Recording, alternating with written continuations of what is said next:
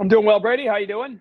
Well, I'd be doing better if the Red Sox didn't just lose 100 RBIs of production from their lineup and see him go to a division rival. So I already knew Justin Turner wasn't coming back, but seeing him go to the Blue Jays is just another gut punch in this offseason. Yeah, and I think he's a really good ad for the Blue Jays. They've had some something going on, right? They've had too much talent to underachieve the way they have. All the young kids have come together, and he's the kind of guy, as we know from last year.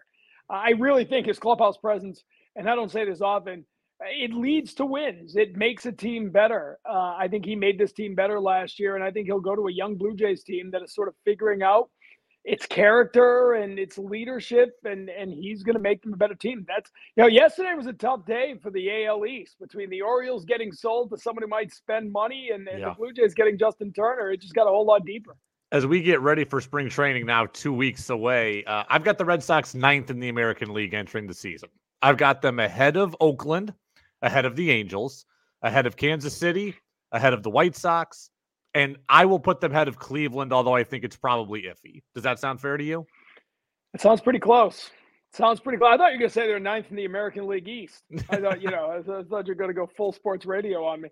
It's hard to think of them any higher. And I keep clinging to the life raft that there's going to be a move before, but man, we're running out of before, aren't we? It's 2 weeks from today. Pitchers and catchers are on the field working out. And man, I mean, Ken Rosenthal came off the top ropes over the last couple of days, and they're not even trying. Could they still go sign Montgomery? Yeah, they could. He's still sitting there in Boston right now because that's where his wife has a residency.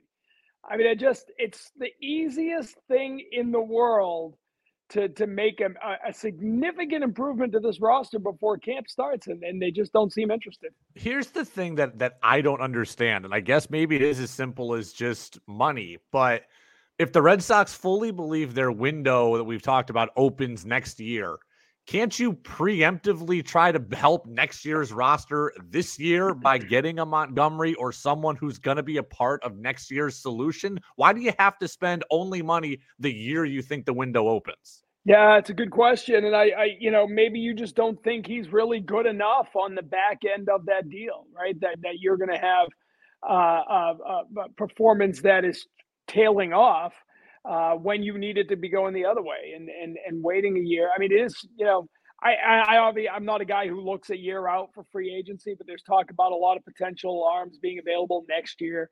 I don't know. I assume at this point the only reason you're not signing Jordan Montgomery is it's just too much for too long. And it's Boris, and I get that, and it's why Snell's still out there as well. But I say Jordan Montgomery would be an instant fix for this team, but I don't want him at 8 years and 200 million. I mean, there is a point where it's just too much. So I don't know. I keep hoping you get an Adrian Beltre pillow contract out of this, and you can swoop in and get him for a year or two.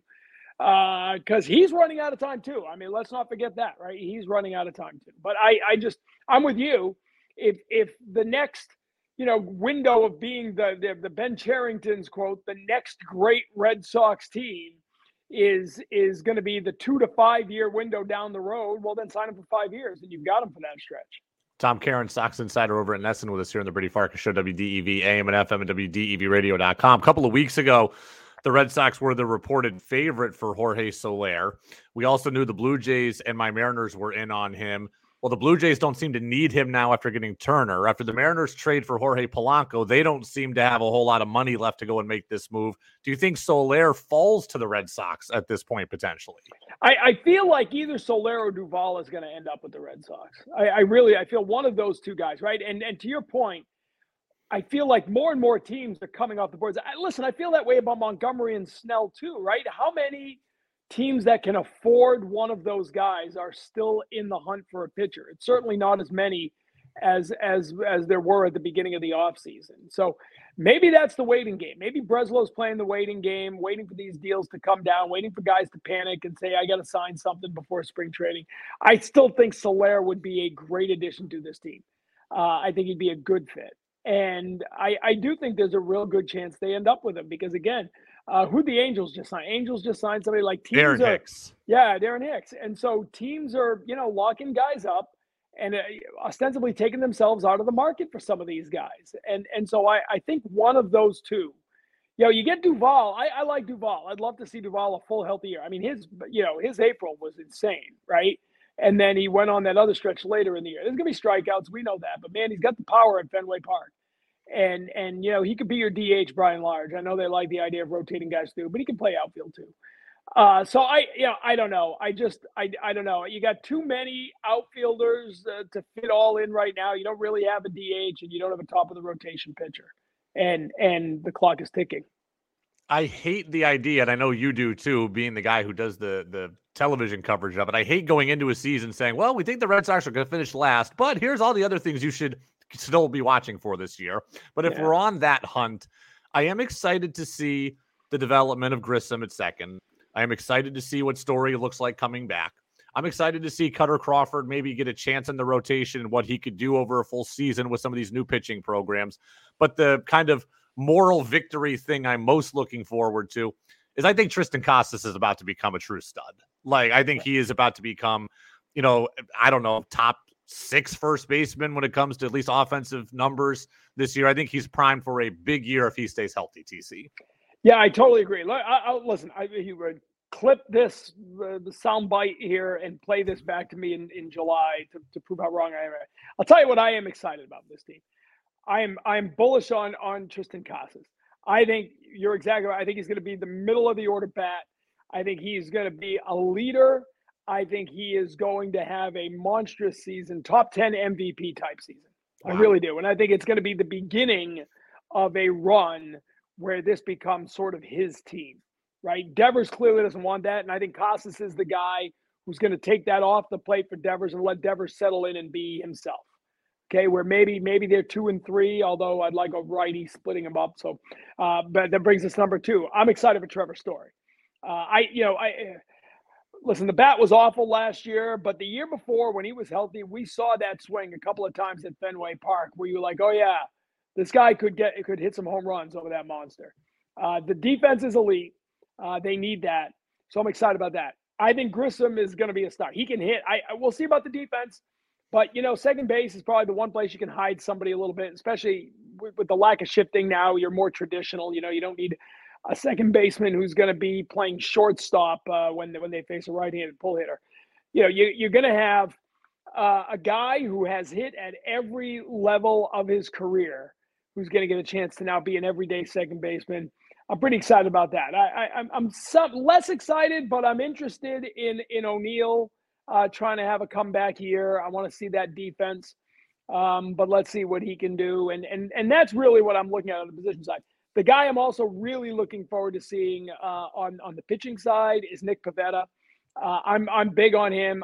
Right now, as presently constructed, and he's not a number 1, but I would make him the opening day starter because he strikes me as the kind of guy who would feed off that. He's an energy guy. He grew up right up the road in Vancouver, right? So you're opening up in Seattle.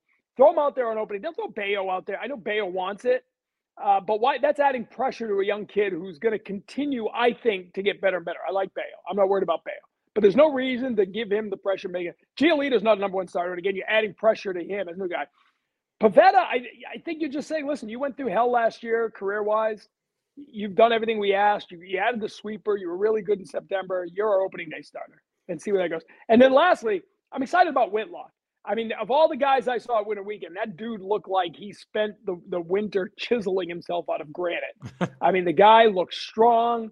I still think he's a Swiss Army knife, and he says he likes that role. So let him be a 3-inning reliever and a spot starter and an opener, whatever you need. Okay, the Ryan Yarbrough of a few years back, right? Let him be that guy. And so there are things to get excited about. There are, and I think that here we go. This is what you're going to clip off and shove back at me. I think this team is going to surprise people, but unfortunately, I think surprising people is still 85 wins.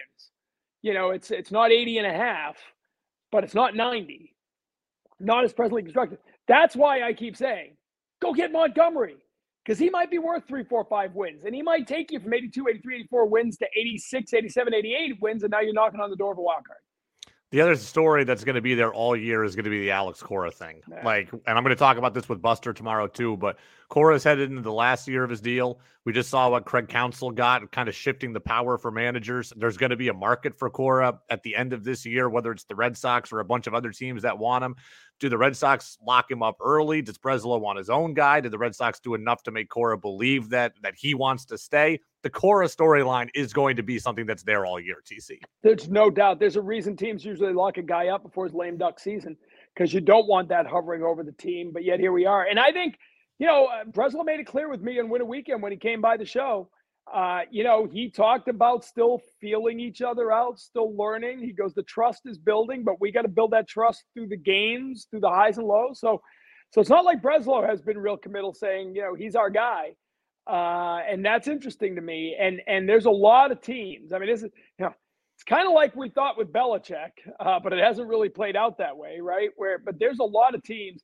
You remember Barry Trotz? Barry Trotz was a minor league hockey coach when I was the play-by-play guy. We had somebody yesterday or last week ask for Barry Trotz stories after you told us about your bus experiences. There you go. So I brought him up a couple weeks ago.